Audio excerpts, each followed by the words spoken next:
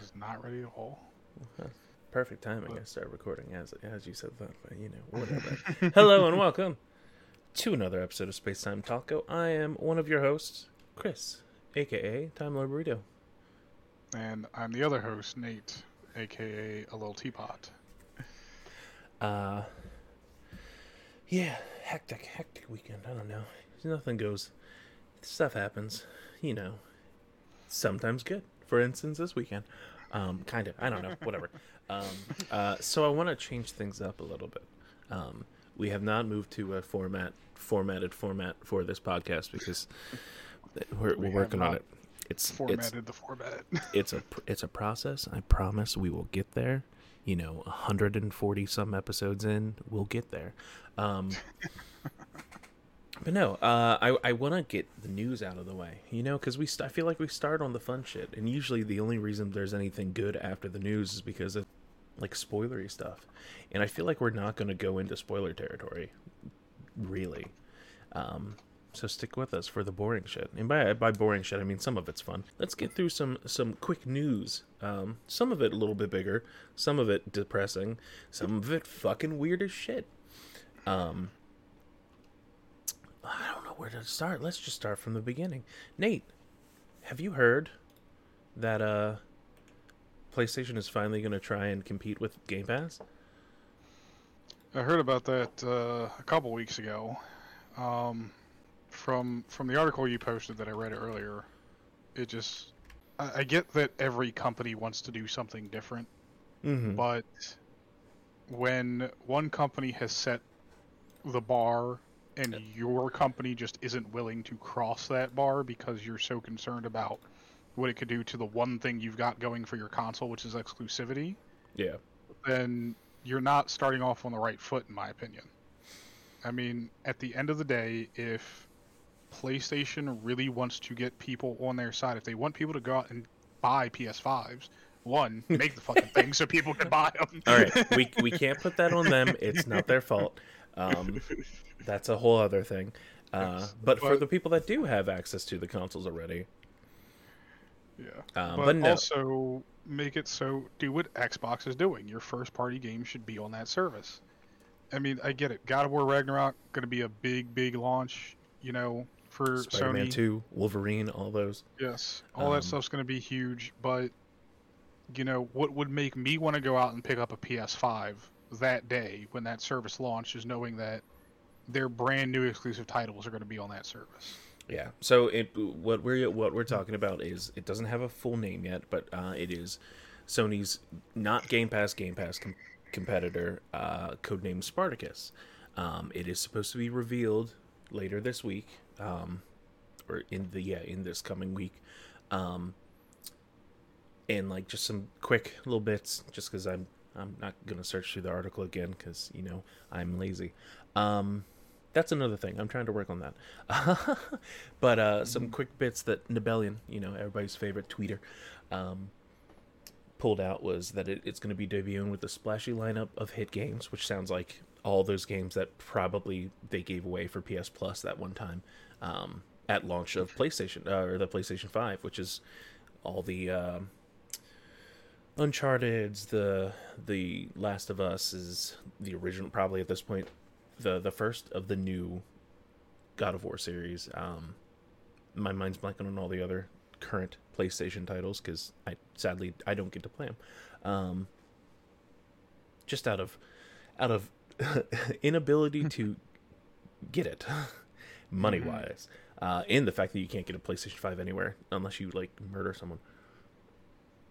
Well, I helped. No. We're not.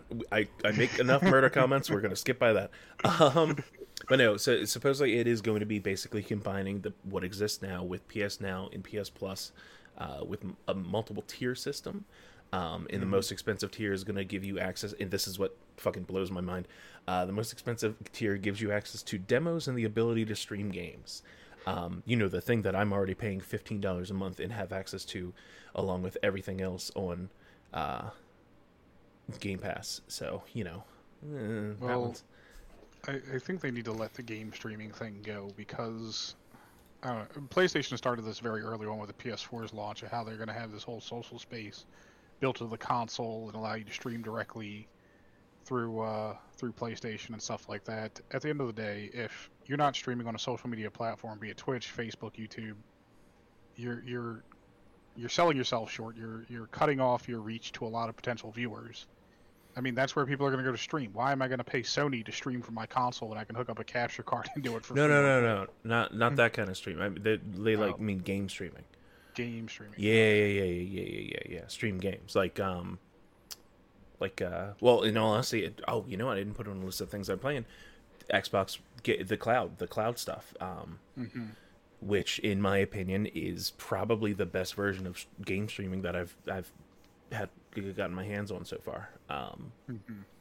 Because I actually randomly, I mean, it's more like I don't really play first person shooters. We're gonna get into that later today. But the type of games I do play do a lot of times require precision, because it's a lot of platforming kind of stuff, a lot of beat 'em up kind of side scrolling, live die repeaty kind of games. But I did recently play it's like Young Souls or something. It was a new Game Pass game, and I was gonna install it, and then of course I pulled the Xbox, or turned the Xbox on, and it's like, oh hey, you can just stream this game, and I did that. I backed out, and I like completely forgot that I had done it through streaming, because it just felt like it felt like it was running fully installed on the console. And yes, we do have pretty good internet here, so yeah, obviously that helps. But then I've talked in the past, the mobile gaming just on my phone with phone network has been incredible. Like playing fucking Sea of Thieves, that's my go-to. It felt no different than playing it with a controller, besides the fact that I was using my thumbs to control my character. Yeah. But no, I think the fact that they include demos in the higher tier, like if anything, I would lock the newer games if I was going to do a tiered system for PlayStation. I would lock those first day and date releases. That is where I would put the highest tier gets day and date. That would make not sense, but more sense, I guess, than what they have, where they're talking about the key difference being biggest PlayStation titles won't be day one. I mean, if I'm being realistic about this, the issue is having a tiered system in and of itself. Having a tiered system means that you're trying to pass off something as consumer friendly, when really what you're doing is you're separating and alienating large parts of your player base. I mean, if they want to give you access to demos should be at the lowest possible tier. No, fucking demos should be free. I'm sorry. Well, demos should have always been free. But demos are what get people interested in playing the titles, right? And if you give me access to demos up front, then that may incentivize me to go ahead and buy into the subscription service. But making it a tiered system means that I have to consider, okay, how much a month do I really want to spend on this? What kind of value am I getting out of this monthly spending? Am I going to upgrade it later? You know, so on and so forth. When do it the way Xbox does it. Package it all as one inclusive price, and just let everybody have, well, two, but let everybody have access to the entire thing. You know what? Now I think about it. Sorry to interrupt you again, but it really feels like technically Xbox does have a tiered system. I believe I believe the streaming is just included with gold at this point, the game streaming. But if you look at it in that aspect, if you want to look at how they could possibly be doing a tiered system that kind of similar to Xbox's, Xbox still has games with gold, or not games with, is still just gold, right? They haven't eliminated just gold at this point. No. So you have the gold monthly subscription, which is just deals on games and your free three or four games a month. Then you have Game Pass, which just includes the library of games, and then you have Game Pass Ultimate, which includes everything from gold, everything from Game Pass streaming, everything from PC streaming. And I don't know, I gotta look into it more, because I the moment Game Pass became a thing, I immediately went to the $15 a month thing, because I'm like, that's worth it to me. Yeah. Yeah. No. But it's about the value. He's sneezing. It's about the I muted myself, so that didn't have to yes. be super noticeable in the audio. Thank you, Nate.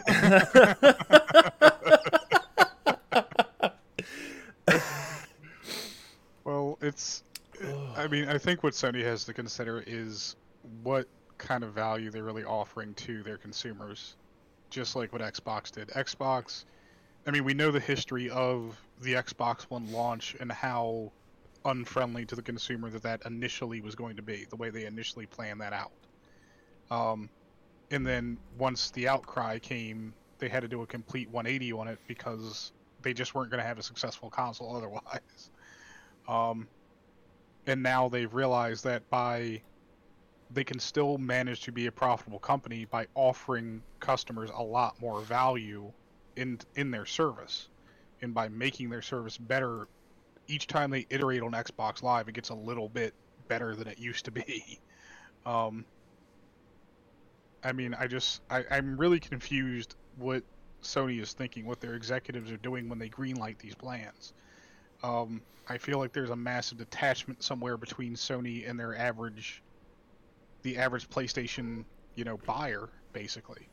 I just saw a cat's tail again. I don't know what you're talking about. You definitely didn't see shit. But yeah, I mean, I don't know. I don't think it's going to be, if they launch it in this way, I don't think it's going to be a successful program. I'm sure the Sony fanboys will be on board, but I don't expect it to bring in anybody new into Sony. It's definitely something that, yes, it'll seem like a success to them because of the fact that the people that are diehard Sony people and the people that just already have the system anyway will be like, oh, okay, cool, I'll just get this. I from everything I have seen, obviously we haven't seen the library. We don't really know exactly how up to date and new things are going to be, or game wise.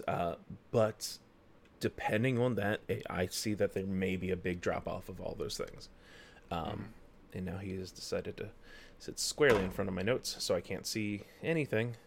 Thank you, Cooper. For those of you who don't know, we always have a guest appearance by Cooper. Usually later in the night, but it is late enough in the night for us to record that he's already high on annoying boy. Yeah, I'm just gonna do this. I'm gonna put it. I just switch screens, doing it with like that way. I do what I need to. All right, jeez. Yeah. So yeah, PlayStation not Game Pass coming. More information coming this week. Hey, cool. I'll can update. Maybe I'll put a little thing out, being like, oh hey, it's not as bad as we thought it was going to be. Speaking of things that are going to be as bad as they actually are, Xbox announced a new limited console. I believe it's a like giveaway kind of console for Sonic 2, the movie. Nate, have you seen the new Sonic controllers? I want them. You want them? Yes. All right. For those of you that don't know, Nate is actually a furry. I'm not a furry, but these controllers definitely are very furry. Very much. No, so I have actually collected a lot of Xbox special edition controllers for Xbox One. Yeah. I mean, I've still got like an old Titanfall controller lying around. But this is something that's just like off the fucking chain goofy. Yes. Like, I don't ever expect to play a game with these. I just want them as a display piece to say, I have this ridiculous thing they decided to put out. Yeah, I guess that makes sense. So yeah, I want to just if I would hit the right button, that'd be great. Yeah, so just pulling up the actual image for the it's a Series S. So the console is a Series S because they needed to have the ring on the front of the console. Hey, I mean, makes sense. I only have a Series S. I'm just gonna do that. I mean, if I had to pick one, as much as I love Knuckles, I would definitely be going with the Sonic one. I like the color blue more than red. They're just Xbox Series or Xbox One controllers, with fur. Yeah. All over. Buttons are still seeable, kinda. But but it's just blue and red fur. I would not recommend ever trying to play a game with, like, I know how sweaty my hands get. Could you imagine the grime that just accumulates in that? And that's the thing. Like, I actually, our friend / ex-boss, Ian Bonds, that's not doxing. He's a performer, so his name is out there. Check him out, Insane Ian. He borrowed a shirt for a music video once. But yeah, he commented saying that, because I said, whose idea was this? Who was this for on Twitter? And he said furries. And I'm like, why? And then he said, if anybody knows how to keep them clean, it would be furries. And I'm like, he's not wrong. I was mad at him. I was very upset with the answer, but he's not wrong. That is true. And I mean, I don't know. Again, they are nice in the sense of I would get them and hang them up and never fucking touch them. Hey, man. I mean, you want to talk ridiculous special editions, you got to remember that there is an Xbox Series X by Gucci. What? Yeah. There's an Xbox Series X by Gucci that costs $10,000. Okay, give me one moment. It comes with a custom case with Gucci print on it. It's black still, so it's not like weird Gucci print. It comes in a custom piece of Gucci luggage that says Xbox on it, and 2 custom Gucci controllers. Okay. Not the greatest image that is about to be pulled up, but hold on. Let me just do this. Boom. There you go. Okay. Yeah. That's a choice. Yeah. See, $10,000 choice. I hate the controller. Cooper, are you sniffing my camera? It comes with, at the very least, it comes with a Xbox Game Pass Ultimate subscription as well. For how long? It doesn't say. Mm-hmm. See, if it was like a year, still not fucking worth it. There is not unless it was like a lifetime fucking subscription. I do not think there would be. I would never spend that much money on a console. They released this as a collab for the House of Gucci film. Oh, that makes. Yep. That makes sense, I guess. Side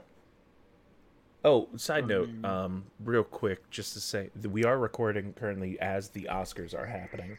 And disappointingly, 2 things happened. One, they decided that animation doesn't mean shit, so they actually relegated that to just posts on Twitter. They didn't actually say it or have the big reveal on the show. But Encanto won for Best Anime Feature, which, in my opinion, it's great. It's a really good movie. But in my opinion, Mitchell vs. the Machines should have won because it was incredible. If you haven't watched Mitchell versus the Machines, fucking watch it. But yeah, back to actual things we're supposed to be talking about. Yeah, so new Ghostbusters game got announced. Which, at first I'm like, oh, cool, Ghostbusters. I love Ghostbusters. There was one really good one about. Oh, it was over a decade ago at this point. God, I just remember that game was great. Ghostbusters 3 or 2.5 or whatever. But no, they announced a new Ghostbusters game that is not your standard Ghostbusters game. It is, what's that? Asymmetric, right? When it's isometric. No, asymmetric. Asymmetric, like multiplayer? Yep. It is an asymmetric multiplayer game where it is 4 Ghostbusters versus 1 ghost. And I gotta be honest, it looks great, but I know I will never play it because of that. I am just not a fan of those kind of games. Like, I barely like Dead by Daylight. I'm sorry to all of my friends that absolutely love that. I understand, just personally. But the cool thing to someone like me, and I'm sure to you, kinda, I don't know, longtime Ghostbuster fans, and internet personality and actor. I'm splitting up these 2 separate people. One's an internet personality, Well, both of them technically are. The other one is an actor. But Raul Coley from iZombie and Greg Miller from Kinda Funny and a whole bunch of other shit. He's voiced so many characters in like the Lego games. Are supposed to be doing voices for it. So, at the very least, I'm gonna at least watch videos of people playing as their characters so I can hear that. But I'm glad that we now have, and it happens every time a new movie comes out. Sadly, the one that came out with the previous movie was not a good game, from what I heard. Did you ever play the Ghostbusters game that came out after the alternate universe version? I did not. I just heard it was pretty mid. Yeah. Mid. That's giving it some credit. But no, I like that whenever we get a new Ghostbusters like revitalization, we get a new game. I like the idea of them attempting this every once in a while, because I feel like, especially after that first game, there is some good quality that can come out of a Ghostbusters game. Well, the thing about making a game out of something that's established, right, is I've been playing Guardians of the Galaxy over the past week, and it's a fantastic game. What makes it fantastic is the way they adapt both original source material from comic books and the inspiration from the films. Because they take those two things and blend them very, very well. But it's also about mechanics. How do you take what you see normally on a screen and turn that into a fun and interesting game mechanic, right? And so, like, with the last Alien games that came out, Fireteam Elite or something like that, I forget the actual name of it. Yeah.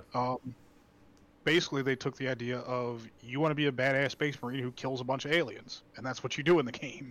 And they just gave you cool abilities and guns to do that with. And speaking on Alien franchise games in general, Alien Isolation, fucking incredible. Like, I didn't get that far because I'm a scared little baby when it comes to games. But still, what I played of that, I'm like, this makes me feel like I'm in an Alien movie, like the good ones. Because I'm sorry, I don't like the action ones. I like the horror aspect of Alien. I mean, that's fine. At the end of the day, they just have to find a way to take. They have to find a way to take things like, you know, the ghost guns and the ghost trap and, you know, stuff like that, and then turn that into an interesting game mechanic in some way. You know, if it's asymmetric multiplayer, I assume there's going to be, you know, different character classes with different Ghostbusters. There's going to be, you know, different ghosts with different abilities as well. That's pretty much the staple of asymmetric multiplayer games. Can you just imagine, like, a Ghostbusters Phasmophobia? Like, it takes the idea of the ghost hunt from Phasmophobia and it's still scary. It still has a level of fear. No death, obviously, because, you know, we can't have Ghostbusters dropping. Because that's like every fucking mission. Dropping bodies. They just get scared and they, like, they lock themselves in the van or something like that. Yeah, I would love something like that. It could work out. I don't know. We'll have you check it out because you like those games more than any of the rest of us, right? I mean, for the most part, yes. I mean, when it comes to things like Dead by Daylight, I really don't enjoy that game at all. Really? Yeah. I'm sorry. The premise of it is because you can't do anything? Well, no. I mean, the premise of it is a little annoying. I get that it's supposed to be, you know, inspired by horror movies and things like that, but I mean, the fact of the matter is, 9 times out of 10, the villain is going to win most matches because you're just completely overpowered. That's not. I've seen so many people. Like, I've been in so many games where the people win, or seen so many games where the people win. I think if you don't play that much, I don't think you see how not easy, but how often you can win as survivors. Because that I get, again, I'm not the biggest fan, don't play the most of that game, but I at least see and understand why people enjoy it. But that's also, like, I want to give more of those kind of games a chance, the more horror-y side ones, because there's a newer one, I believe it's called VHS, which is like an 80s style version of that, where you do have abilities and can fight back a little bit more. And then there's Prop Night, which is basically just Dead by Daylight mashed with Prop Hunt, which looks really fun. I can't remember if I bought it or not, but I know I keep getting notifications being like, hey, it's on sale again. I'm like, oh, maybe if I can find people to actually play it. But yeah, they introduced that in Prey where like you can be mimics, so yeah, like it's the scariest thing when you're playing through Prey and like a coffee cup is trying to kill you. God damn, that was a fun game. I never beat that one either. Again, Scared Little Baby, because that really is like, that took a similar gameplay style, because you get the abilities and all that, similar gameplay style as Dishonored, because made by Arcane. It adds that more horror aspect to it, because even Dishonored had spooky bits, not like straight up horror, but definitely not the brightest of worlds to play in. No. I mean, it was very much a dystopian world. You played it in both games, and there was spooky stuff in it. But I think the flip side of Dishonored, where Prey, you're more of the victim of horror, and Dishonored, you kind of are the horror movie villain. Yeah. Weirdly enough, straight up, you were wronged, and then decide to take it upon yourself. Not by yourself, but you know. I mean, even before the story starts, you're the most badass assassin in the fucking world, so... Yep. Who definitely fucked the Empress. Hey, man. Just because he's good at stabbing? Is that what you were going to say? He's good at stabbing? He's good at stabbing, yes. Stabbing and thrusting and plunging. Okay. One day, while you're plunging and thrusting... why don't you move on to your news? Well, Cyberpunk just had a massive update and continues to have some pretty massive updates. But the biggest patch was 1.5, which happened, I want to say, 2 or 3 weeks ago at this point. And a lot of people are enjoying some of the additions that they've put into the game. Of course, a lot of bug fixes. There is more life now in the world of Cyberpunk than there was before. One of the big things that people made sort of a stake about in sort of the original build of the game is the way the police work, and how basically if you commit a crime, the police kind of just spawn out of nowhere on top of you. But in turn, they make no effort to catch you if you start running away. If you just jump in a vehicle and drive far enough away, you can basically avoid any encounters with the police at all. Okay. There was no concept of the police like jumping in vehicles and trying to chase you around the city or anything. That still does not happen, but what they've added is sort of more ambience to the game. So as you're driving around, you will see the police chase other criminals driving through the city. So just random encounter police chases occur. They've updated NPCs as well, so there's more clothing and body varieties in the NPCs. Because there were occasions where you could like walk down a street and see 10 of the exact same NPC walking down the street. They've updated the driving to be better handling and to I heard something about the cars not doing stupid shit anymore. Yeah. Well, a lot of times the physics were just broken in the game. They had one of the major things to work out with bugs is, of course, when you make an open world game, is meshes and colliders.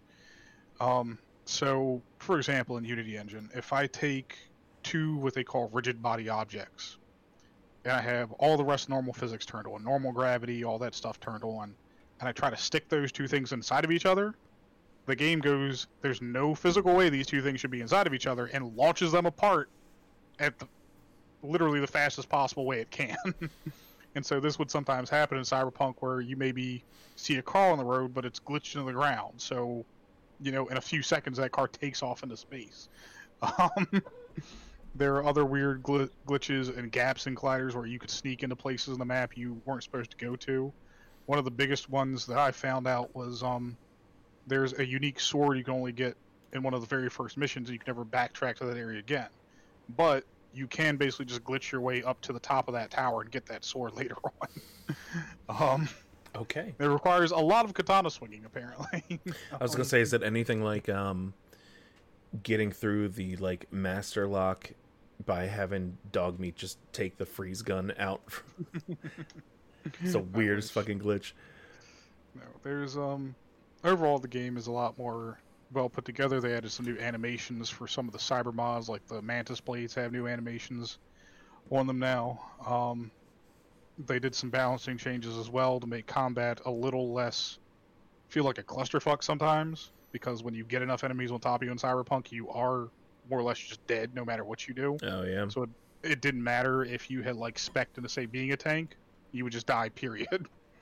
But no, they've added some more stuff in it. They've changed some of the AI behaviors now. One of the biggest issues with stealth in the game is AI seemingly just knowing you're in a room for no particular reason. No matter how well you snuck into that room, no matter how well you've avoided them, they just happen to know where you are. That's always fun. So they've changed a lot of things, and the game is at least in a far more playable state than it used to be. That being said, Cyberpunk is an interesting and gorgeous game, just to look at. But you were doing so good, bud. Just laying down. I love you so much, dude. Just this perspective, his perfectly positioned. Just whoop. Hey, Coop. Hey, come here. Say hi.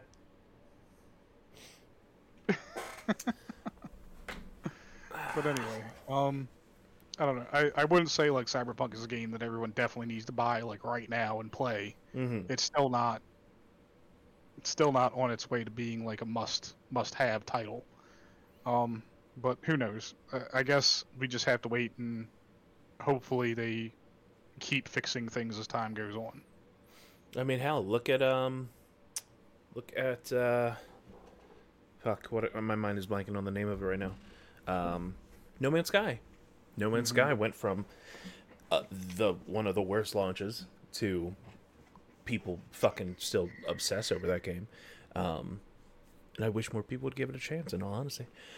But yeah, you know, good for them. I'm glad they're working on that. Funnily enough, though, our last bit of news is that CD Projekt Red announced the next Witcher. Officially announced that they are working on.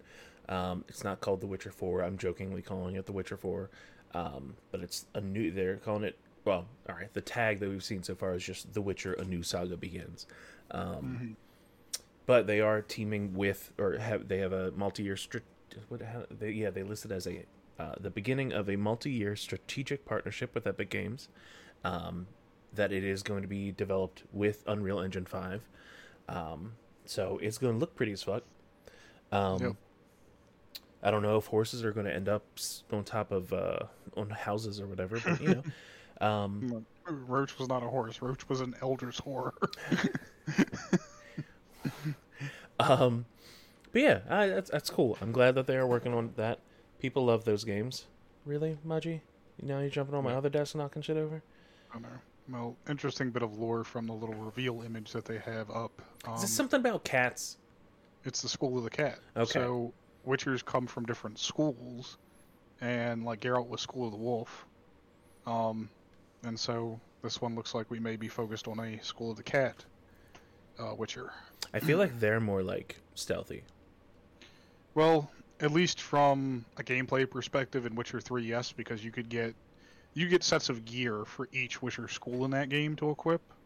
And so the School of the Cat was a more stealthy, sort of fast, a lot of light attacks, a lot of quick movements, dodging, things like that. They basically just added buffs to how fast you could be. Okay.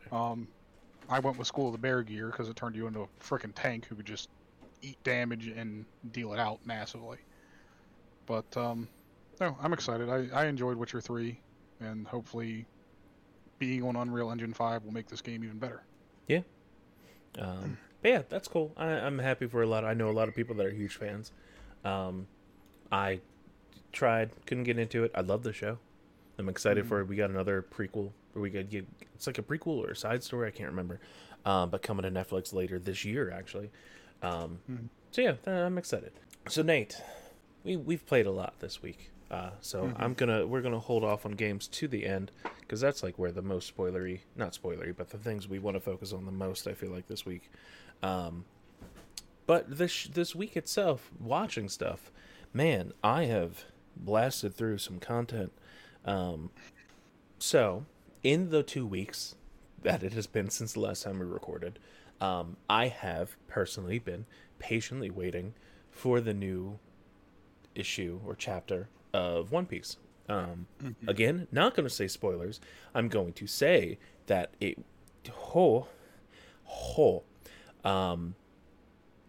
a lot of people on the internet being like, well, okay, cool. What now? What the hell is the point of the thing now? And I'm like, there's so much still. There's so much left. There's so much that needs to be done and that he can do and he can do. So fuck all of you. And that's what I'm going to leave with that. But because I had a severe lack of One Piece. Man, this is like 2019, Chris would just be so confused about what I'm talking about right now. No, sorry, 2020, because I read this in 2021. 2020, Chris still had no interest. He tried really hard to get into it. Got up to getting the first four members on the crew, and just couldn't. The show just could not hold him. But goddamn, man, One Piece has immediately become like important. As dumb as that sounds. But because of the lack, because they had the week off kind of thing, I started watching the movies. I started with One Piece Strong World because it is now on Netflix. If you know nothing about One Piece, hell, fuck, even if you've never watched a single episode of it, I would say watch it. It's an enjoyable film. The movies have nothing to do with the show. The only thing that changes in the movies is that as the series has progressed, the other characters have joined, and they can do the abilities that they have depending on where that movie has come out in the series. And it's just a fun watch. All of them that I've watched so far. I have watched Strong World, which is on Netflix. Gold. Now I'm trying to remember it all. Z, Gold, and Stampede. At this point, after watching those four, Stampede may be my favorite. I don't think there's a dub of it yet. I watched the sub. But there's parts of that movie that just like gave me the same feeling and sensation of reading the show or the manga. So I highly recommend it. If you have not watched the movies and you are a fan of the series, I highly recommend it. If you've never watched or cared about One Piece, I would at least I'd give that movie a shot. It's fun. I mean, hell, people go see random anime movies in theaters all the time. Why not see one of the longer running anime? Not longest, because fuck, man, there are a lot of long ass running anime. But yeah, highly recommend. What have you been watching, Nate?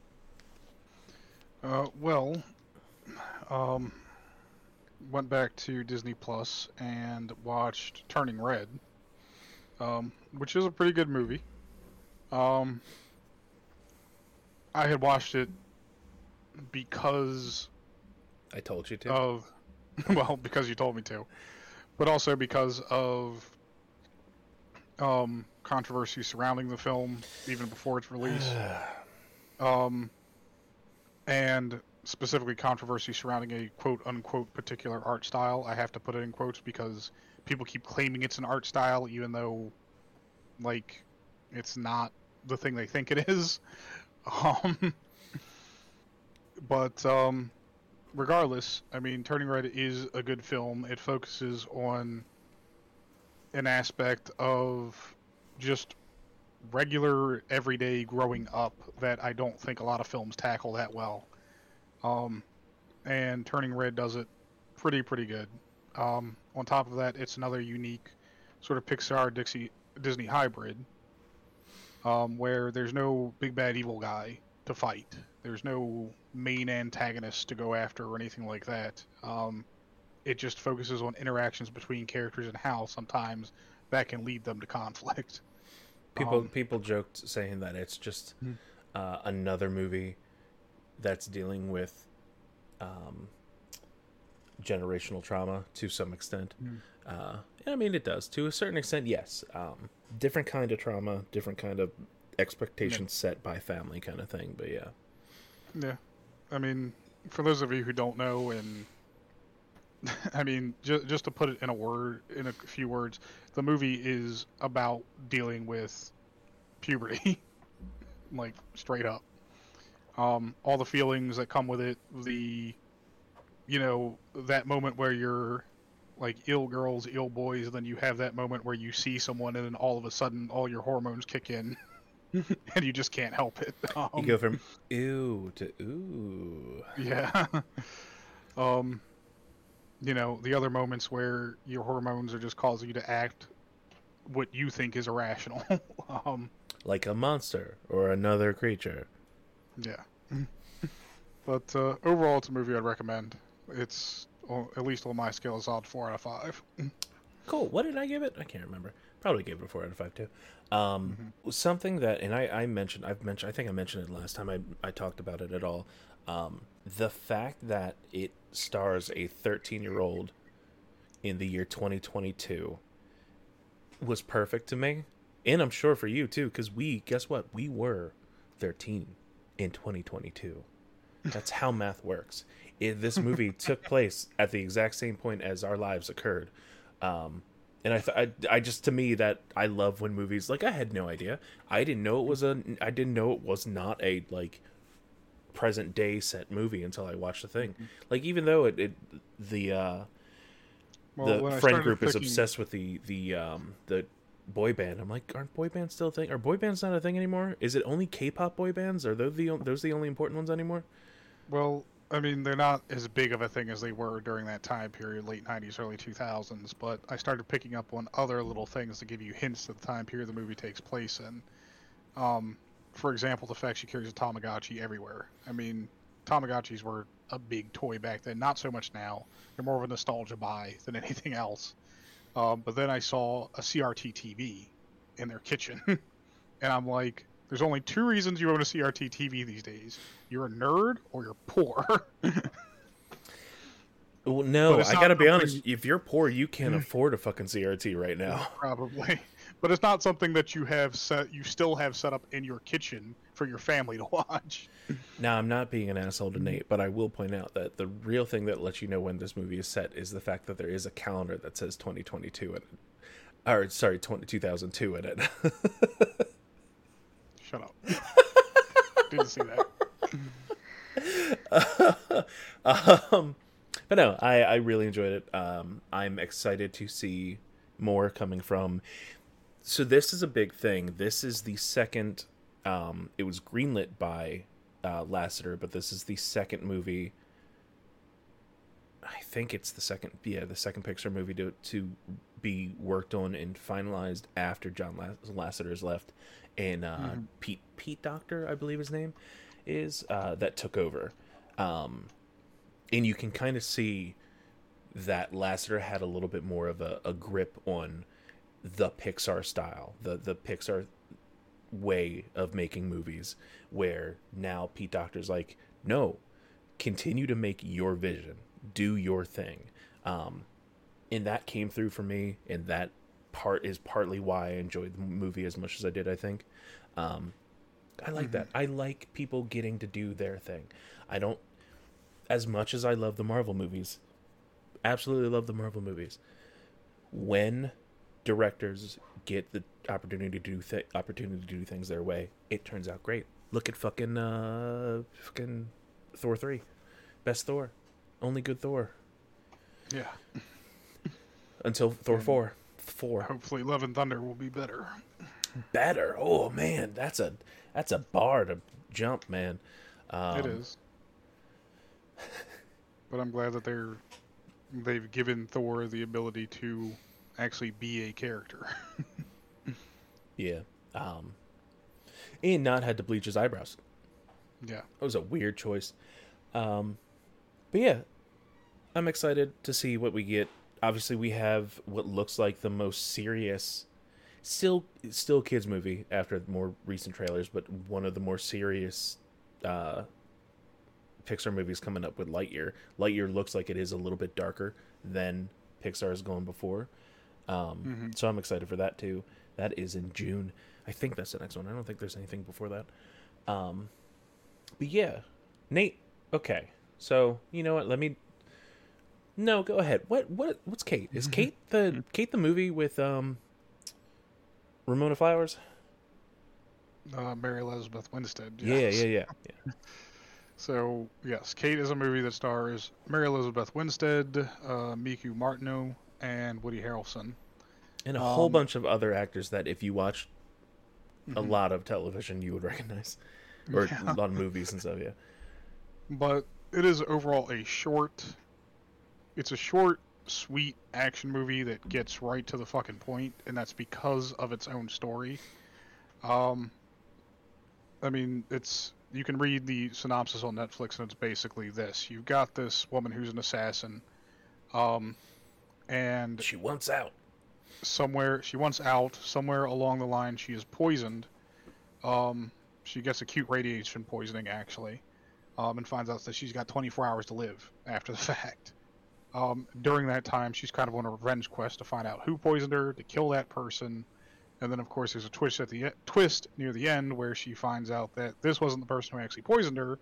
It was someone actually pretty close to her that did not want her to get out and is trying to make a clean record and name for himself. Yeah, this has been on Netflix for almost a year at this point, or coming up on a year. I remember watching it I think it was the day it came out, and I enjoyed it. I thought it was fun. It falls into a weird category that Netflix started putting movies out because about a month beforehand they released Gunpowder Milkshake, which is female assassin that wants to get out, murders her parent, then has to deal with the repercussions by having to deal with that parent's kid the entire movie. And there's a twist at the end. Less twist in one of them, but it's very similar. And I'm like, this is a weird. It's that Doofenshmirtz meme with the if I had a nickel for every time, I'd have 2 nickels, which isn't a lot, but Yes.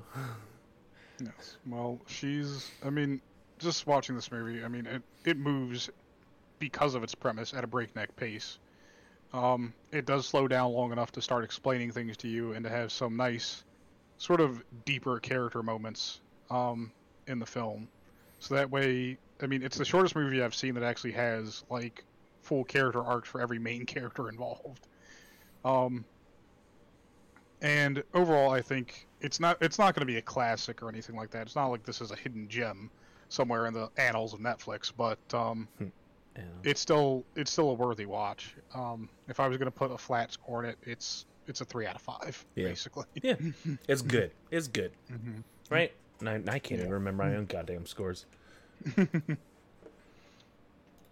right, Chris, let's go look at my scoring list. See, did you copy what I said down? No, I didn't. Oh no, that's the wrong thing. That's actually. Personal ranking. Yeah, 3 is enjoyable. It's enjoyable. 4 is great. 5 is incredible. I should just add this to you so you don't forget it.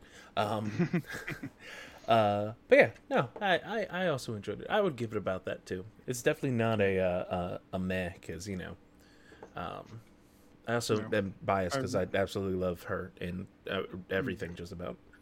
Yeah, I'm a fan of obscure action films. I watched Boonrocko when it was on Netflix like 5 times before they pulled it. So there's a couple coming out that I'm excited for, especially Friday actually. It's not really an assassination film, but it just reminded me. Was it called Everything Everywhere All at Once or something like that? That just came out that I was excited to see, and I have not gotten a chance to go see it yet. But Brad Pitt has a new one coming out called Bullet Train. Looks absolutely ridiculous. It looks like it gives me my mind's blanking on the movies because it's not John Wick. It's John Wick-y.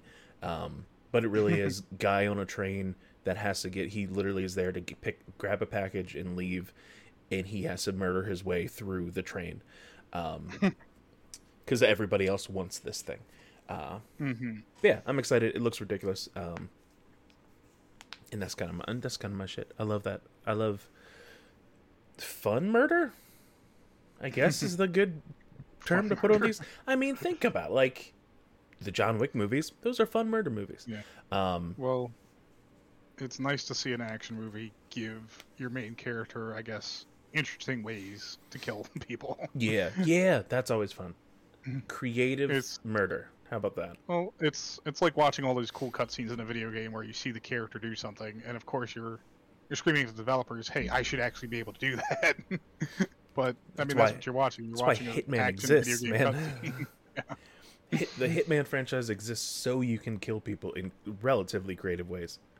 Yeah. How did you murder them? I knocked them out with a pineapple, and they fell into an electric eel pit. I don't know. Kicked them off the balcony onto an F1 track. There you go. Oh God, yeah.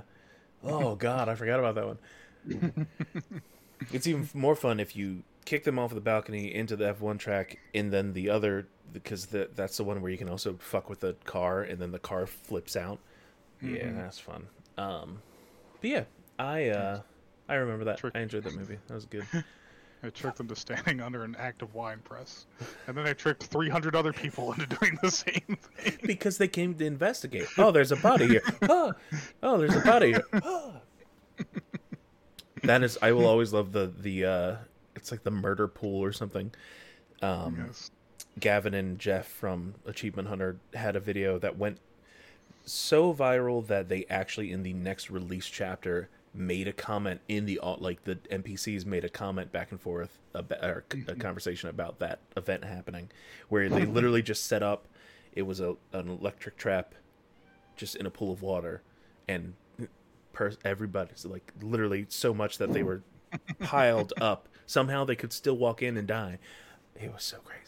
And that's what sells you on those games. The Hitman games, some of the greatest games, man. We need more. We don't really, because they just put out one like 2 years ago. Yeah. So I'm not even going to talk about the.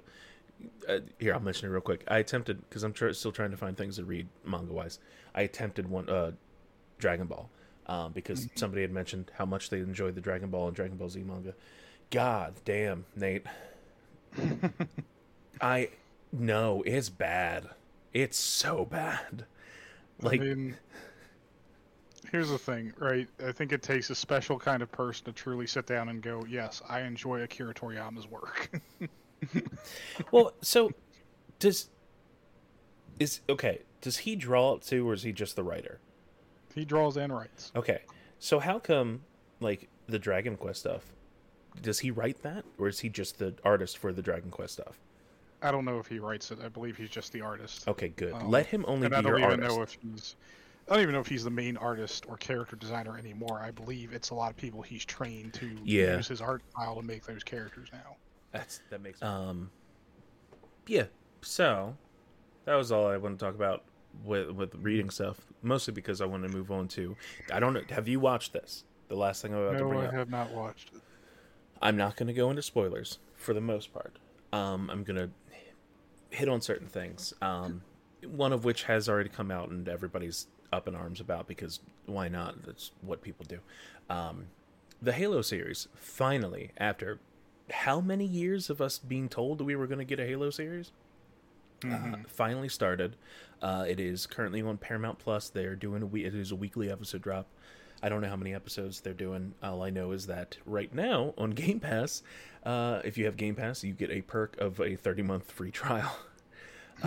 So I say 30-month, 30 days. Sorry, 30-day, yeah. 30-month, that'd be fucking awesome. Yeah, 30-day free trial. So I say wait till the show's over, get Paramount Plus, watch all that, watch all of iCarly, the reunion show or whatever. That's the two best things, right? It's Halo and the iCarly reunion. But no, Halo finally started off in my opinion, from that first episode, I am 1000% in. Mm-hmm. Visually, it looks great. The enemy animation, I think, looks great. The sound design, all they did, you know what they did, Nate? They just brought in all the fucking sounds from the game.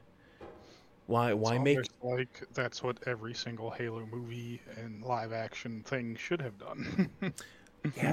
yeah, I was wondering about that because I had seen a couple of the other things and I'm like, I feel like they didn't do that.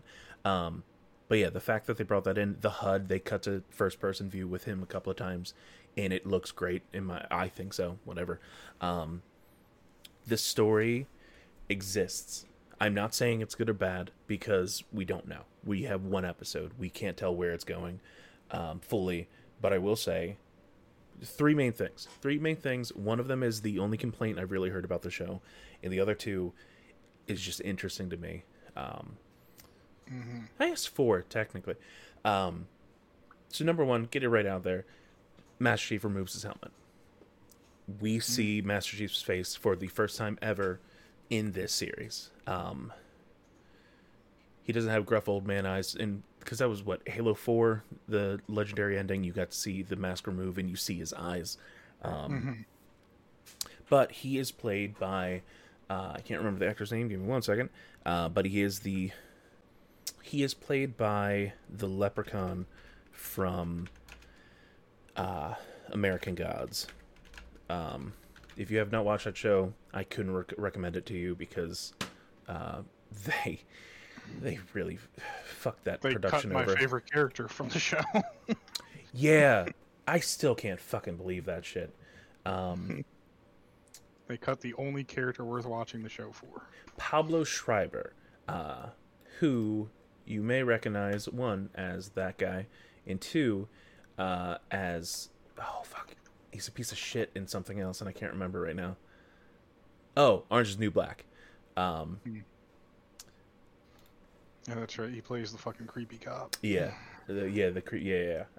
Great actor. I mean, he in my opinion, I think he's great. But yeah, he is playing John 117, aka Master Chief. And I'm okay with it because this is where I'm going into number 2. This takes place pre-Fall of Reach. The storyline of the Halo series takes place pre-Fall of Reach. I'm interested in that because obviously we know what happens from Reach forward, from Fall of Reach forward. We've experienced it. We've done it ourselves. Yeah. We did our last stand. But because of that, they can kind of play with the character a little bit more than I think we've been able to see him. In the first episode, Chief doesn't have... Again, not only is this pre-Reach, this is pre-Cortana. So Chief is just Spartan, normal Spartan, doing his shit. We see a more human side of him than I think we've ever seen in the games, where he is making decisions and rejecting orders based off of his humanity and his actual social, or not social, it's an M, what's it, moral compass? Yeah. And I'm really, I want to see that to me is something that we've never gotten to see with him before, because he's been brainwashed, robot controlled, lover of digital personas. Well, that comes with his training.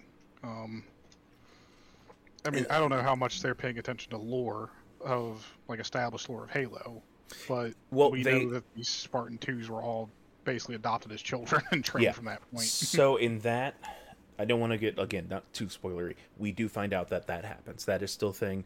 He did that. They did kind of, I guess, memory wipe him, or at least hide his memories behind his training.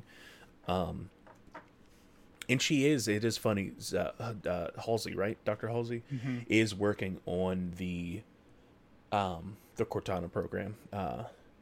It's fucking weird, but whatever. Well, she literally pulls some very illegal shit to make Cortana. So. Oh yeah, there's a whole scene where it's like, I thought we weren't doing this. I told you we weren't funding this kind of thing from the government. Because she like looks in a window and it's just the clone of her, like a living clone, not just the digital they're aspect all living of it. clones. She has to use their fucking brains to make Cortana. Yep. But yeah, I'm super excited to see where that goes. I believe it's coming out on Thursdays. So, I'm not going to say any more. I'm going to hold my tongue on it until I can watch it all, and I'm going to make you watch it all too, because guess what? You'll have a free month of Paramount Plus. Well, I guess the only question I have that's semi-spoiler related, are they jumping right into fighting the Covenant? Yes. The Human Covenant War is still happening. It is kicking off pretty much immediately. But it is set at a point in the Human Covenant War where not everyone has joined them. It starts off in a town that is at war with the UNSC. Well, because the insurrectionists, or what they call innies in the books, are still around. Yeah. Well, they were at this one town, and then they all die except for one. That's not spoiler. It's in the cold open. I mean, if you remember Forward Unto Dawn, they were training, like the kids at Corbulo Academy.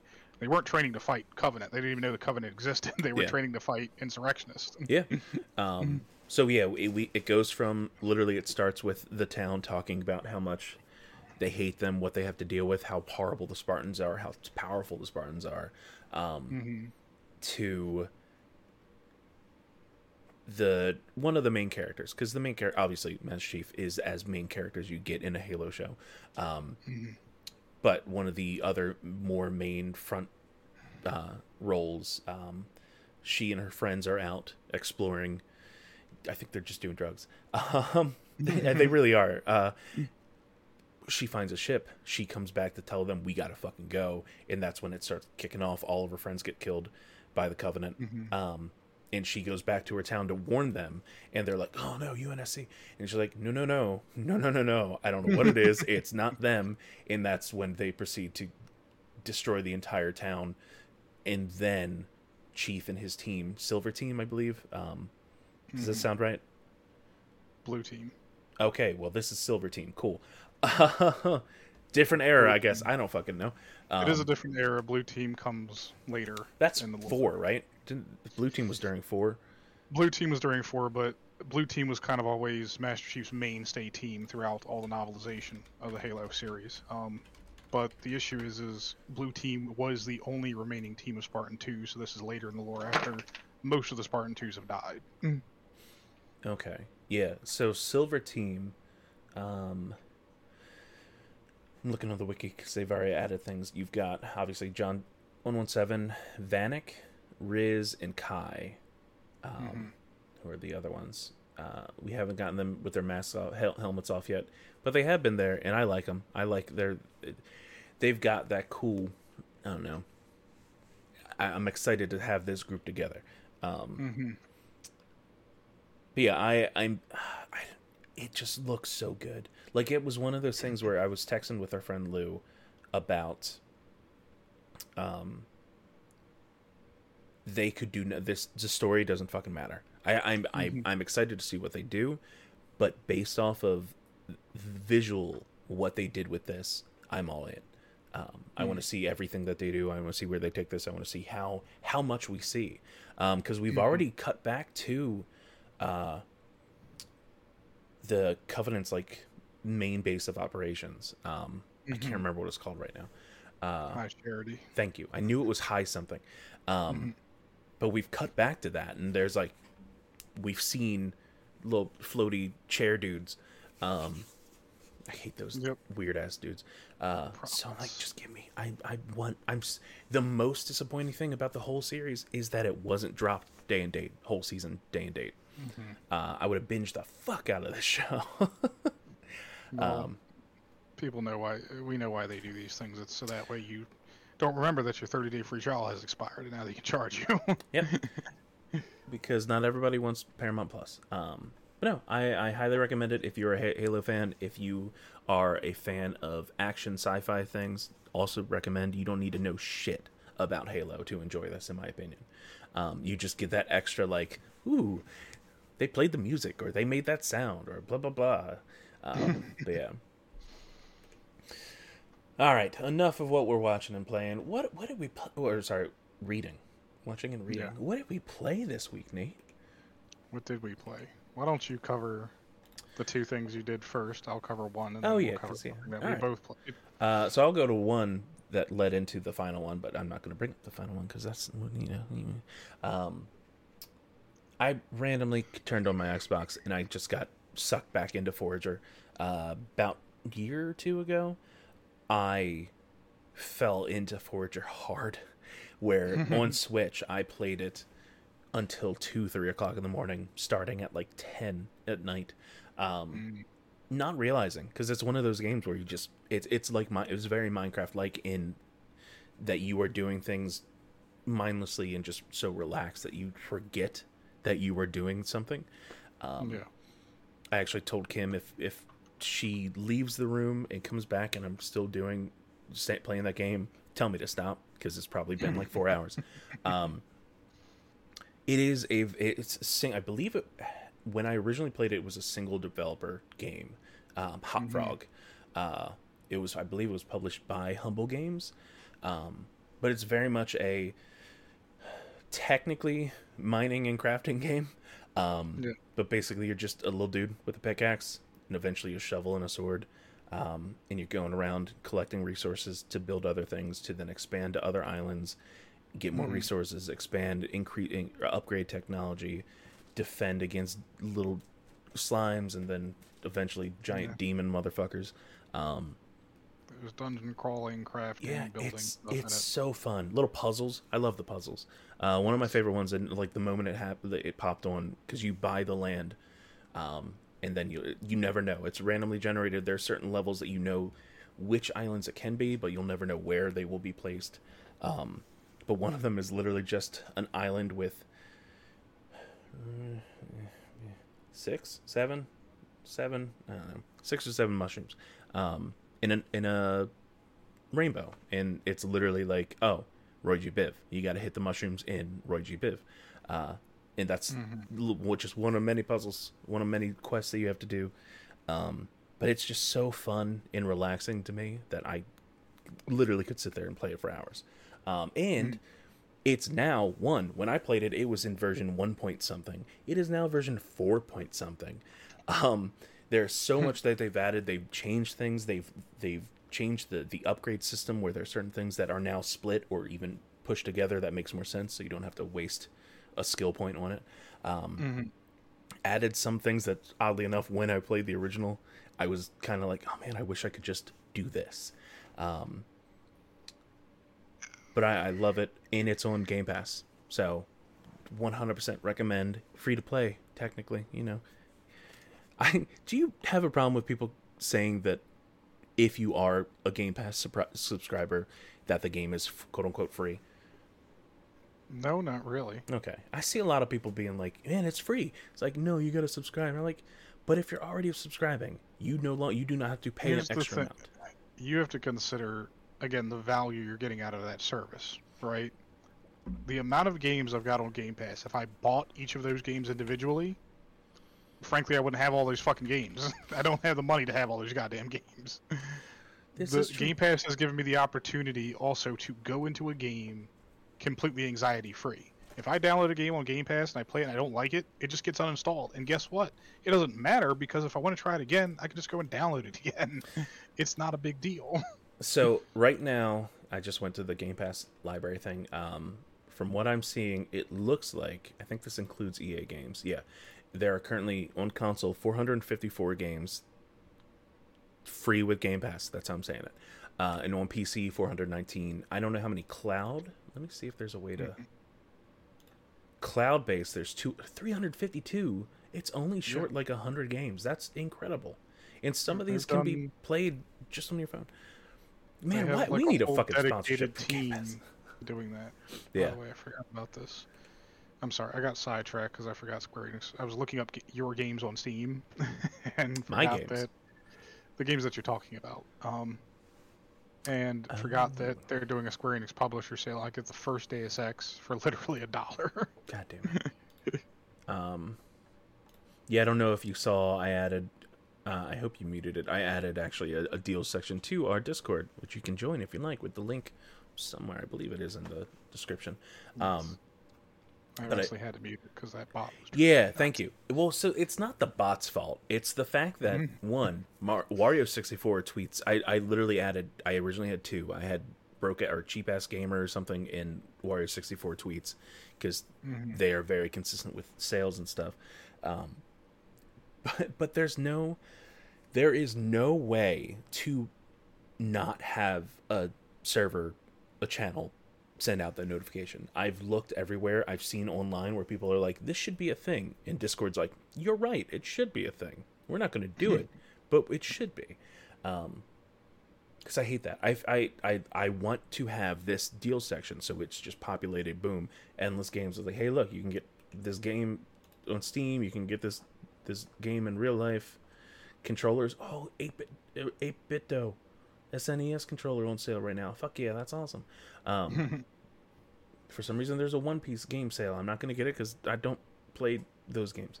There's a line. There's a line I'm not crossing, Nate. Anime games are very, very rarely good. But no, it's cool. I like the idea of having that. It's just stupid that we can't mute it. Anyway, Forger on Xbox Game Pass. Check it out. Also get Game Pass. We need to get sponsored by Game Pass. That would be great.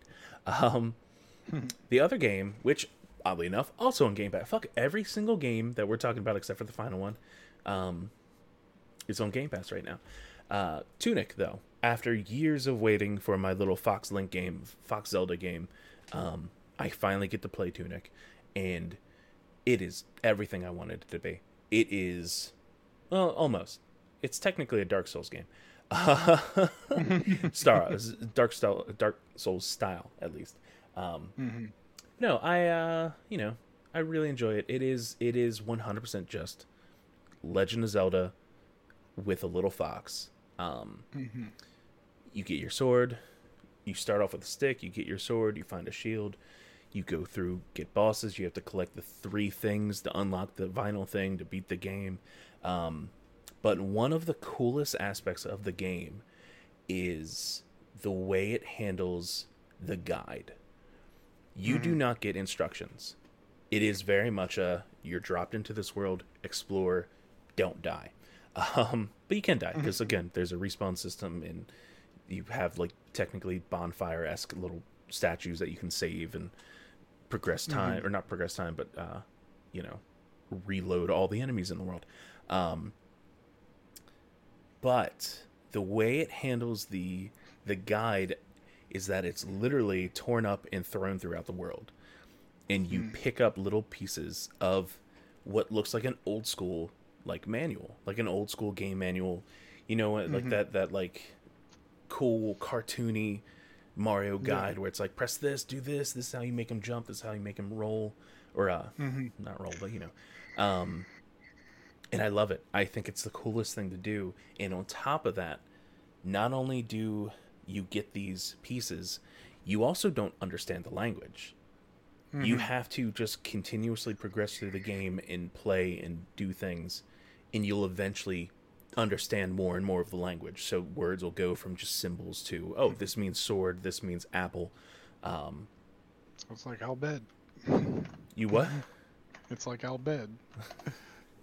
But no, I love it. I think it's great. From what I've been seeing online, people are saying it's pretty short. I mean, hell, day of release, I had already seen people posting speedrun things. But I don't care. And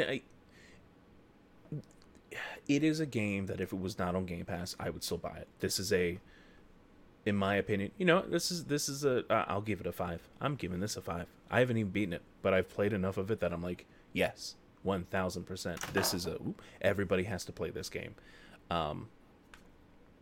In my opinion, again, I believe it is on Steam. I believe it is a $20 game. Now I'm gonna double check. A $30 game. But yeah, fucking man, great. Highly recommend. Go check it out. Did you have any interest in that one, or was that just a? I mean, I think I have an interest in Forager, but like you said, it is a game that, you know, it's one of those cozy games that you can kind of lose yourself in. Yeah. And Tunic, too much for you. I've had a problem with that with Minecraft. Of having a problem with that with Rust. Really?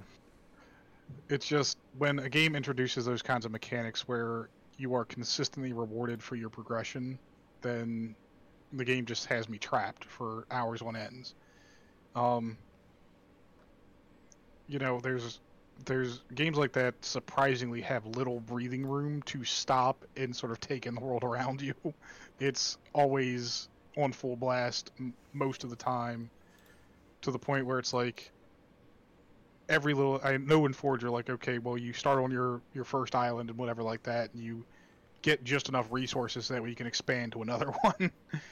But then it's like you're instantly rewarded with that expansion to go do something else, and then you go do that thing and then instantly get a reward again, and so it just sucks you in and keeps you going. Well, that was I opened a one of the islands has a guy who's like, hey, can you bring me 20 saplings? Can you just bring me 20 saplings? I'm like, okay, cool. Wait a minute. There are two ways of getting saplings. Either getting enough upgrades to unlock this one thing, and then it can randomly be a thing that I can buy, or getting upgrades to do this other thing, where then I have to get the other resources to be able to build that thing, to then be able to get other resources to be able to put it in that thing, so it then can make that resource that I need to give that guy. So either way, it was hours of time that I was going to have to put in to try and get to that. I still haven't done it. I'm like halfway there. I was able. The fucking merchant had like 15. I needed 30. I'm like, fuck you, motherfucker. But or the worst part is when you get a mission where it's like, okay, had a guy on an island. He's like, hey, here's a gold egg, or no, I need a gold egg. Can you get me a gold egg? And I'm like, fuck. The reason I could buy this island is because I just sold a gold egg, which is a random drop. It has like a tiny ass fucking percentage for a chicken to just shit that fucking golden egg out. And 2 hours after I got the mission, I have not seen a single goddamn golden egg. There's like ways that you're supposed to be able to like bring up the percentage, but to do that, I then have to raise the level to get other things, so I can get that thing, to get the resource, to do the thing, to give it to the thing, to get the other thing. And I'm like, fuck. But it's really relaxing. One egg. But you don't care, and that's the problem. But no, both of them, like I said, both are on Game Pass, and like you were about to mention, this third game is also on Game Pass. Yeah. So, again, we are not sponsored by Game Pass. We would love to be, because we love your product, but we're not. We promise. There we go. No. So, what was when we were watching the Game Awards? One of the awards that came up was Best Narrative. And games were on the list like Life is Strange and a lot of basically just narrative-based games without, traditional gameplay mechanics in them. But one of the games that was an oddity to I think all of us at the time was Guardians of the Galaxy. And probably because none of us had played it, and then it won. And so I'm browsing through Game Pass a couple weeks ago, and I see Guardians of the Galaxy is available in Game Pass. And I said, well, I've heard some good things about this game. It looks cool. Let me just download it and try it. And when I started playing it, I didn't fucking stop playing it. That's a good sign. Yes, it is, as we mentioned when we were talking about Ghostbusters, it takes a lot of the source material from the comic books, the things you know and love from comics, and is also inspired by the films in a lot of ways. But they blend those two things very, very well, and there's so much to explore in this game. The reason why it really won Best Narrative is the game takes place after this major galactic war happened between Thanos and a resistance that ended up becoming the Nova Corps in this version of Guardians of the Galaxy. Richard Rider, who took the namesake Nova, of course, who was the superhero Nova in the comics, started this resistance, built the Nova Corps basically from ground up of just gathering people together to fight the Chitauri and Thanos. So this game takes place after that, and without spoiling a lot, you do have this sense at the very beginning of the game that the Guardians have been together for a while already. You're not being introduced to Gamora and Drax and Groot and Rocket as brand new characters that Peter doesn't know anything about. These people have been together, they've done jobs together, some of them great successes, some of them massive failures. But all the characters have this nice chemistry with each other. And behind that chemistry lies a lot of tension between them. You get the feeling that these people know how to talk to each other when they're on a mission, but when it comes to that downtime, they really don't know how to interact with each other. They're missing parts of each other's lives and don't really have that opportunity to share more of their sort of emotional or traumatic sides with one another. And that's the thing. Each character in the game has some kind of major trauma in their life. And it all comes directly from the comic books and the film. We know about, I won't say how his mom dies in this film, but we know from the movies that Peter Quill's mom does die. We know that somehow he ends up in space and becomes a member of the Ravagers. We know that Gamora was an adopted daughter of Thanos. We know that Drax's wife and daughter were murdered by Thanos. Groot is the last living member of his species, and Rocket is this crazy Chitauri experiment who doesn't even really want to be what he is, but has to deal with it. And so they all have this trauma that you work out throughout the rest of the game. You have these moments in between all the combat and just the regular gameplay stuff where there is a lot of dialogue taking place. There's even ambient dialogue taking place amongst the characters as you're just walking around levels. And so you get this sense that while they're kind of at each other's throats a lot of the time, they have to learn how to come together as a team, because now they're facing, at least in this game, basically a galaxy-ending threat, something that seeks to assimilate and end all life in the galaxy. And they're doing everything they can to deal with it, and they're being shot down at every turn. So, like I said in the notes, I can see why this game won Best Narrative now. It wasn't what I was expecting at all going into it, but the story and the character interactions for this game are top-notch. The game really didn't need to be this good, but I'm glad that it is. And I recommend anyone who even had a tiny bit of interest in it, at least give it a try. Because, frankly, it's a good game worth playing. Yeah. Well, on to... Weirdly enough, Nate, we talked about 3 Game Pass games that we've gotten to play for quote-unquote free. So now we get to talk about a game that we got to play for free that was not on Game Pass. Because you have a good friend, yes. And I don't know what the fuck happened.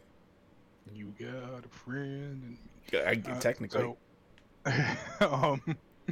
So yeah, we both had some time to dabble into Tiny Tina's Wonderlands, a game that I literally had no plans to touch.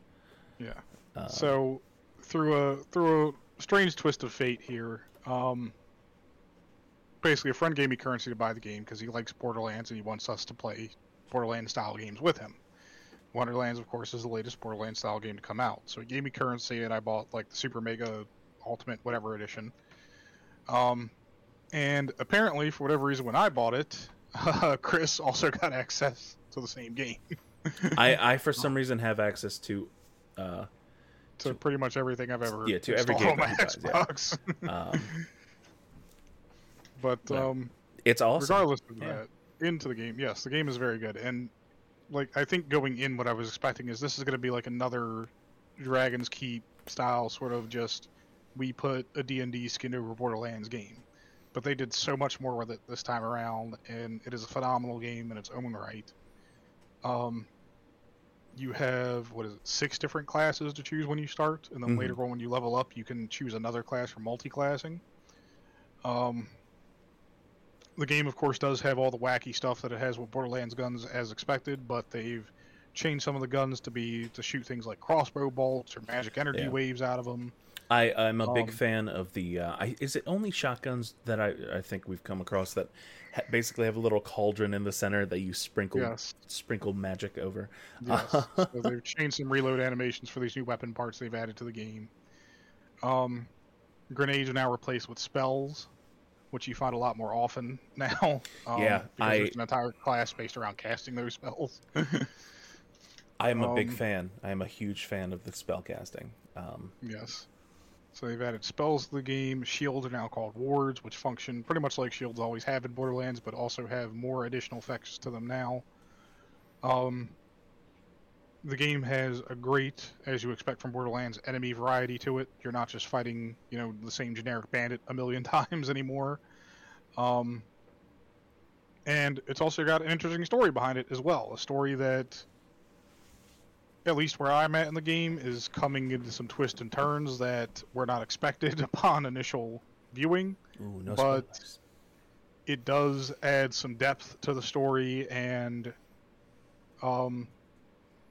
some appreciation for sort of the inspiration for the game as well.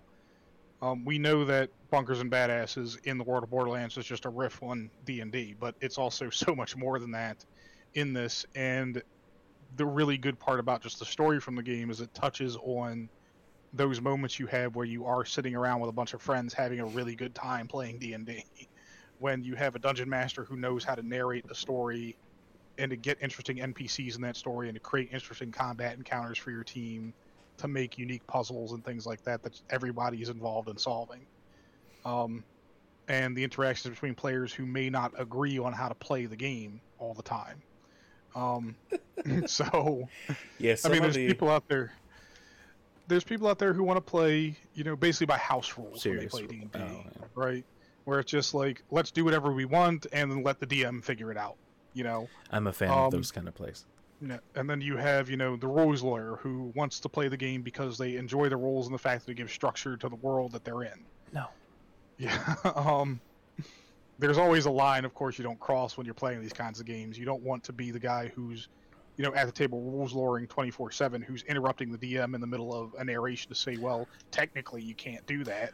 And that is the worst person to be. That is the DM. Yeah. Because that's just not fun. That's just not fun. If you are a strict by the book DM, I feel like that you just aren't going to connect with people that are in it for the creative fun aspect that you can do. Well, you're not going to connect with a lot of people because at the end of the day, your job as a DM is not just to host a game session, right? It's to create a world in which people can experience.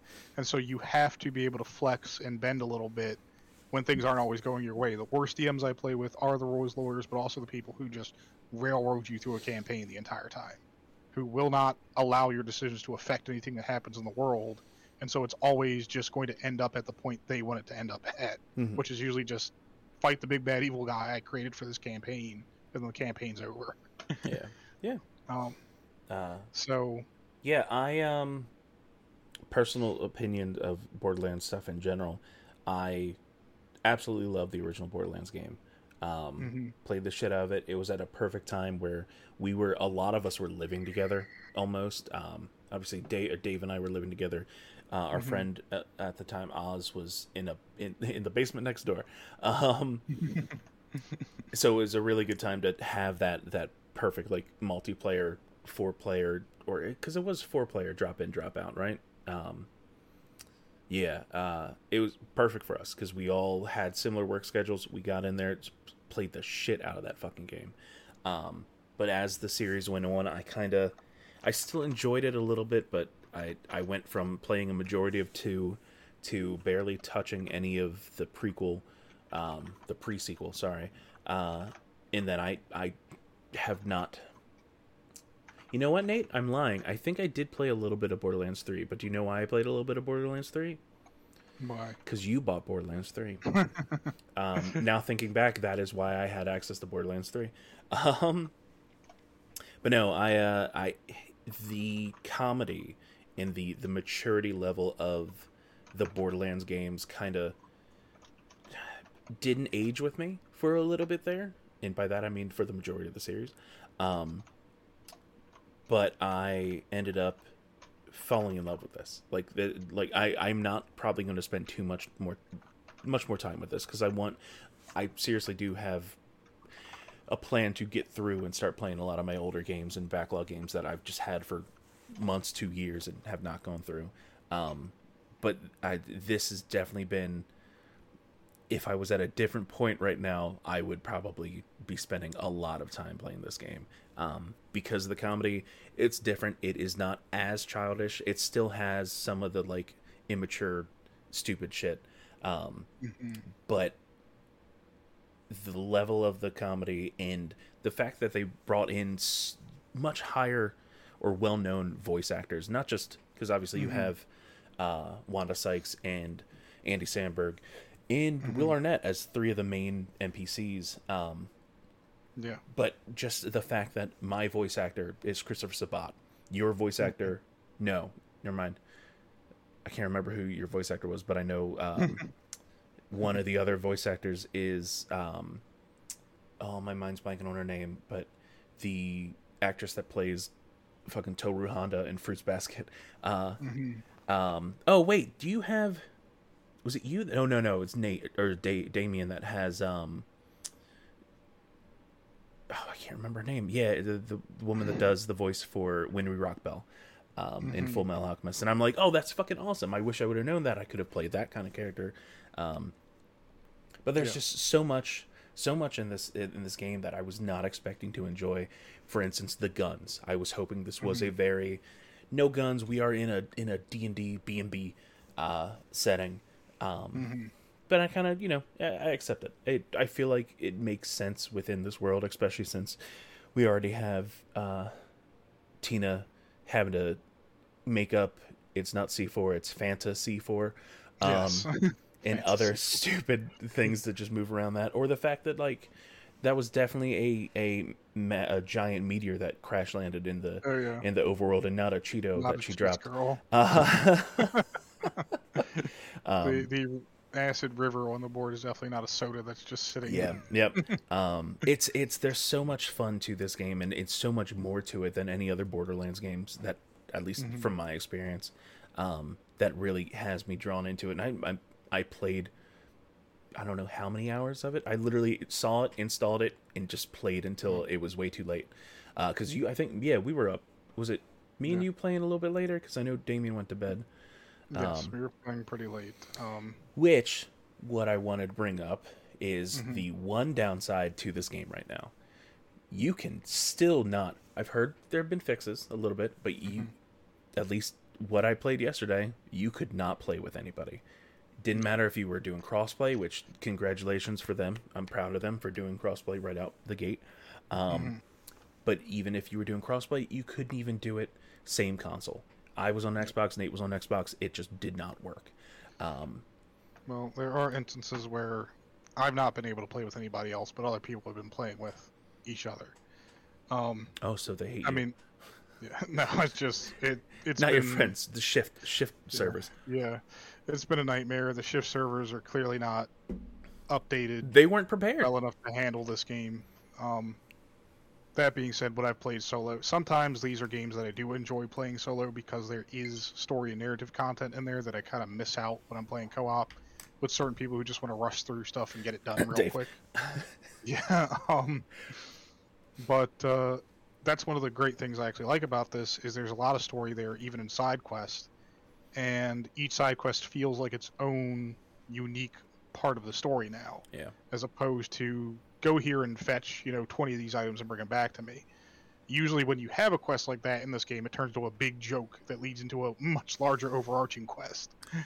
One of the quests I did, and I won't really get into in-depth spoilers, but basically I'm tasked with doing evil deeds around the main town, but it always gives me an alternative for a less evil deed to do. And what it leads to is Tina making up the consequences of that less evil deed to make them just absolutely terrible.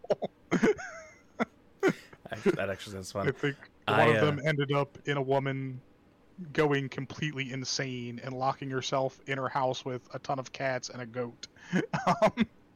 I'm like, ton of cats, sure, goat. And this, mind you, was the less evil choice that I took. Okay. I am at, I'm currently, or I just finished currently the main quest in, I'd say the second actual bigger space, because I'm not counting the graveyard as a bigger space, because that's pretty straightforward, a lead up to a boss fight kind of thing. Yeah. But the the dank area. Yeah, the forest. The dankiest of dank areas is, I think, is stated at one point. I really enjoyed that area, and I really enjoyed the world within the stories that were in that. I think I did almost all the missions in there. The Tooth Fairy quest is one of my favorite things. Oh, yeah. I will say, I wish that they did a better job with the pick up all option on the items, because there's a section where you literally have to pick up 35 teeth, and it'll only collect like the 5 that are right near you, not the 35 that have been spread out throughout. Pick up all mechanic is extremely busted. There are times where I'm staring at like a pile of 5 teeth literally sitting on top of each other. I hit pick up all, that picks up like 2 teeth. Yeah. But that is a fun quest, because and I mean, it's not really spoiler because it's a side quest fun shit thing. That quest is how you learn where mimics come from. Just a bunch of teeth packed into a box, and boom, you get a mimic. Which is, again, one of my favorite things that is included in this, the fact that there are actual mimic weapon chests in the game. But yeah, I'd say probably 4 or 5 hours in, maybe. Not speeding through it too bad, doing a little bit of side quests here and there. I'm definitely enjoying this, and I might, like I said, I'm not going to dedicate a whole bunch of time to this, but this might be one of those, like, oh, you know what, I got nothing to do, don't really feel like getting into anything new, why not just hop in here, go through a little bit. And even the difficulty wise, I went for the more casual thing, obviously, because, you know, it's more fun sometimes. I don't want to have to, especially in my opinion, Borderlands games can get fucking hard when you get higher up there and you're playing by yourself. Yes, they can.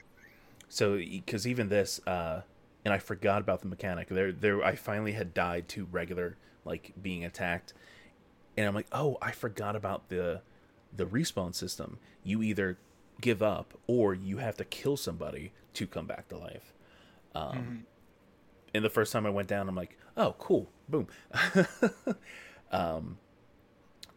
It's a question for you, because you've played all these games. Has there been a explosive trap barrel thing that restores health in any other game? No, actually, that's completely unique to this one. I love that. Yes, I do. I love that too, because it adds some uniqueness to the game as well. Before, the only ways to regain health were through, certain abilities, or by finding health pickups that sometimes randomly came out of enemies or randomly came out of boxes. Like little vials, yeah. In this game, there's 2 major ways you gain health. Probably the primary way that you're regaining health is through the use of anything with a dark magic element on it, because it just leeches health. Vampirism kind of thing, yeah. But then also the heal barrels you mentioned. So there are just like there were always explosive barrels in Borderlands, and then with the introduction of different elemental explosive barrels, now they have heal barrels as well, which are identifiable because they look different from every other barrel, and when you shoot them, they explode and they give you a bunch of health back. I thought at first they had a little heart on them, but it really is just like a red oval. I wish they had a heart on them, because at first I'm like, I don't know what this damage is. Well, turns out it's what graphical mode are you playing in? I'm playing on whatever the thing is. Okay. It might be a heart, and I'm just not looking at it right. It definitely is a heart. Oh, is it? Okay. Yeah. Yes. I guess I don't really. A heart, I just explode them. Butt Stallion's head on it. Oh, does it? I didn't see that either. Around the rim of the top of the barrel, it's got a little unicorn head on there. I've never gotten close to enough to see that. Yeah. That's good to know. Overall, I mean, but Stallion's actual head? No, not her actual head. No, but the game is fun, and like I said, it really just shocked me. I did not expect the game to be as good as it is right now. 100%. But they really went all out, and essentially this game could be called at this point, a Borderlands 4. It's a full-fledged title. It's not a piece of DLC. It's not an add-on. It's not a cutesy side story that you play once and you're done with. It is a full game in and of itself that you're probably going to want to play again and again and again if you're into Borderlands at all, especially with the class system. I mean, 6 classes to start with. That's more than any other Borderlands game has had. Period. And then it goes on to you multi-class. Once Yes, was it level 17? What level is it? I don't remember what level it was at, but eventually I was able to multi-class. Basically what it does is lets you access 2 whole separate skill trees now. And you get extra skill points every time you level up when you multi-class, so you can get more abilities, more or less. So it happens near the point where you max out the first skill tree, I know that much. So like I'm playing a spell shot, which is sort of the wizard class in the game. And then also spec'd into the creepy dark magic user. I forget the name of now. Graveborn or something like that. Yeah, I think it's Graveborn. Yes. I don't know what I'm gonna multi-class as, because was it you that was telling me? Yeah, the cool mashup names. Because you had a friend that started as a berserker, which is a ice-based ice-based barbarian. Barbarian, yeah. And he multi-classed with. You multi-class with the stab. Oh yeah, the rogue basically. And the name. The name was Frost Shiver. Shivver. Shiver. As in shiv you in a prison. Yep, I love that. I think that was great. So I'm excited to see what I get with my spellcaster or whatever the fuck they're called. Spell shot. I mean, some of the mashup names aren't that interesting. Like if you do spell shot and spore warden, you just become an alchemist, for example. I didn't think to just look it up and spoil everything. Jeez, Nate, now I'm joking. Well, I didn't really look these up. These are things I remember because when you pick up armor in the game, it's always geared towards a specific class. So if you pick up armor that has multi-class on it, you will see what that class name is supposed to be. I'm gonna actually go and try and spoil it real quick. Multi-class. All right, berserker. Blah blah blah blah. You're no fun. Don't just give me the. Yeah, I almost went with the Stabomancer because it is I enjoy. Yeah. Oh, does it not tell me all the names? There is a Chillmonger. Oh. There's Frostwilder, Frost Shiver, of course, Gloombringer, Hexecutioner, Wildfire Claw Stalker. What is this? Hammerzerker, Deadshot, Morticulturist, Sporcerer. It's Sporcerer, Spore Warden, and Graveborn. I think it's Spell Shot and Spore Warden. There's Trap Scallion and Mist Dancer. Okay. I'll find out what I want to choose later on, I guess, when I eventually get there. I'm like 4 levels away, I think. I'm mostly just... the way I multi-class is just take 2 classes that complement each other very well. I mean, the classes that don't really complement each other very well, you can still get unique abilities and stuff out of them, but it's much harder to find out what your abilities are going to be and how you're actually going to use them in combat. Yeah. So, Nate, if you, from our experience with the game so far, had to give it a rating, on the personal ranking system, where do you think it would fall for you? I'm going to put it at a 4 out of 5, a very high 4 out of 5 in this case. Yeah. Yeah. Like I said, it's better than it has any right to be at this point. I feel like when people heard, okay, there's another Borderlands game coming out, but it's not Borderlands, it's Tiny Tina Wonderlands, the people who were in the know remember Dragon Keep and said, oh, that was a really cool DLC, but that's all it was a really cool piece of DLC. That eventually got released as a standalone. Yeah, it got released as a standalone. But then people heard about this, and they were probably like, oh, well, it's just another sort of stopgap in between, now and whenever they plan to do a true Borderlands 4 or something like that. But again, it is a fully fledged game in its own right. It's got replayability. Everything I've done in the game is enjoyable. I mean, even replayability built into the quests themselves. Yeah. Like the quest I talked about where I get to choose a less evil or the true evil option. So, going back on different characters and replaying those quests, you're going to have a different experience each time you play them. And I feel like that's a big part of this game in general. that being said, just rumors on the grapevine here, they've already got another class planned as DLC for the game. So, you know, this is not a game they threw by the wayside. They have stuff planned out. They have some bugs to fix and work out. But, but you know, if you were a fan, if you played any Borderlands game and you liked it, I can highly recommend playing this one. Yeah. Yeah, I agree. I also throw it on the 4 out of 5. I like I said, was not expecting anything from this. I had no interest in playing it initially. I completely fell off Borderlands. When this originally was announced, I looked at it as something that I did think was interesting. I love the idea because I actually never really played the original DLC, but I did, and I did at least see a little bit of it, and I saw that it played a little bit different and played with the style of Borderlands, nowhere near to this level. And I mean, even this, we were talking about that the Dank Forest level. It's the first level where you really bring in more of the OG Borderlands characters as different characters. Well, technically, because Mr. Torque is still just Mr. Torque. But no, the Barbarian. I think this is probably completely unexpected. I kind of hit a point with their games, or this, not company. Yeah, company. What the fuck is this? The company's name? Gearbox? Yeah. I didn't expect any of this. I did not expect this from Gearbox at this point. Would I have spent the money on it? Not right away. To me, this would have been a wait until it's on sale, like a deals with gold kind of thing. Well, interestingly enough, because I've been looking, there is a Bunkers and Badasses tabletop game. Really?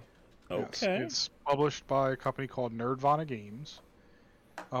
They have a source book and a deluxe edition available.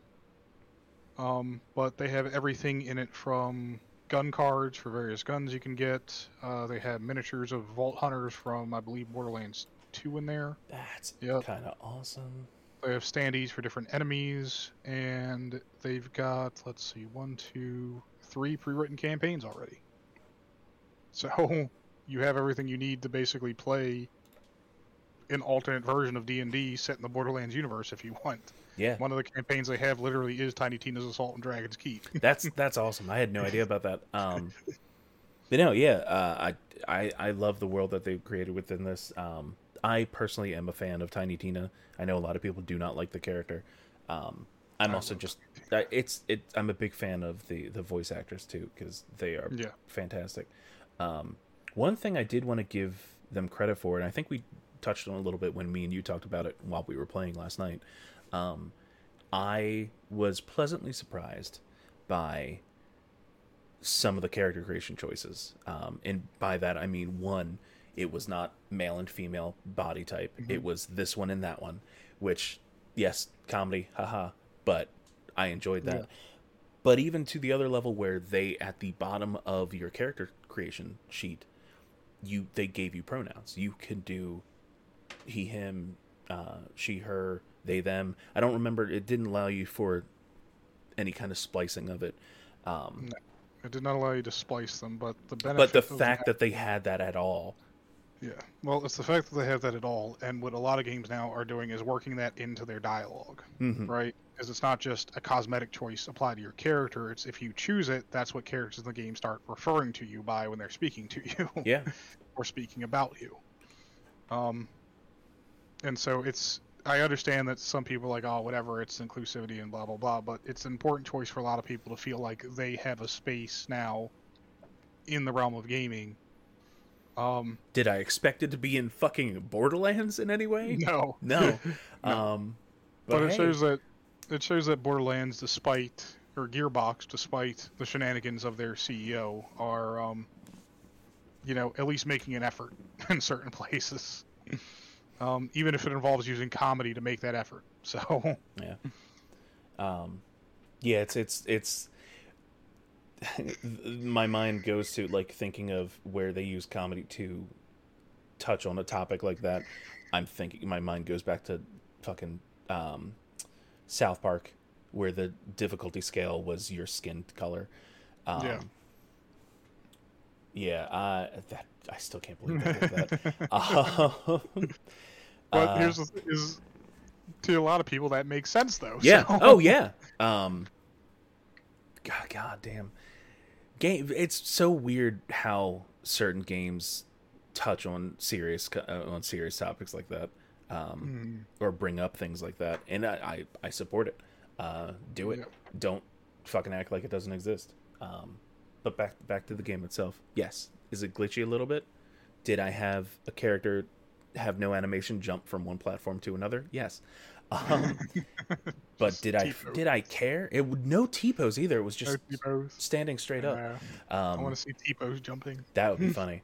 But it's great. I love it. I definitely give it, like we said, the 4 out of 5.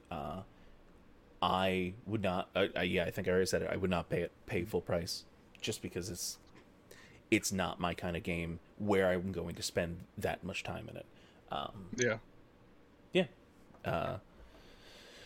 So high recommend from both of us. I think most of our friends that do play this are also gonna give it that.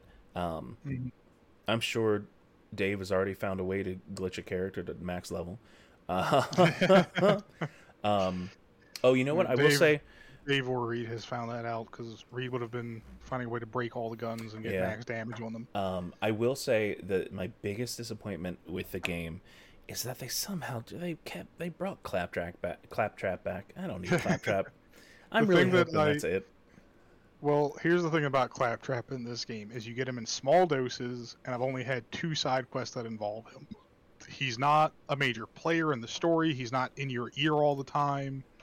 You know, he's not rolling around the main town bugging you to do stuff or interacting with too many of the main characters. He's very much taken a back seat this time around. Claptrap is a staple of Borderlands, but his gimmick was kind of played. All right, Nate. Well, is there anything else you want to talk about on that topic or any other topic tonight? We can say it's today. No. We can joke and say it's actually 3 o'clock in the morning, or like 8 o'clock in the morning. We woke up. This is the first thing we did today. Yes. No, I think we've pretty much hit our wrap point here. Yeah. Well, as always, if you like what you hear, if you like what we do, check us out on all the social media. Find us at Spacetime Taco. I have been Chris, a.k.a. Time-O Burrito. And this has been... Nate, a.k.a. A Little Teapot. I don't even see my name down there. I don't see either of my names down there. I don't do that anymore. It's now animated. I'm doing a thing. Future!